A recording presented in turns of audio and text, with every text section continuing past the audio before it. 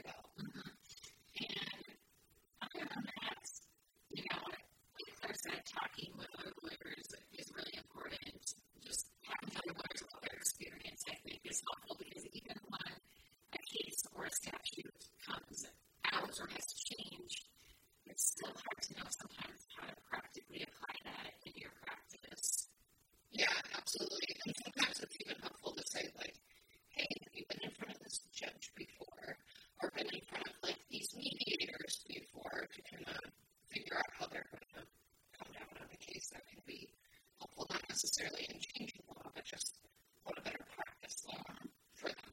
I think, and this is not an advertisement for the Minnesota State Bar Association, but I feel like did they put out like a booklet where they sell like surveys or something to different judges?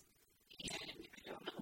I believe that it is through the Minnesota State Bar Association where they sent a survey to the judges, and it's even things like, do you prefer that the person who's in front of you stands or sits?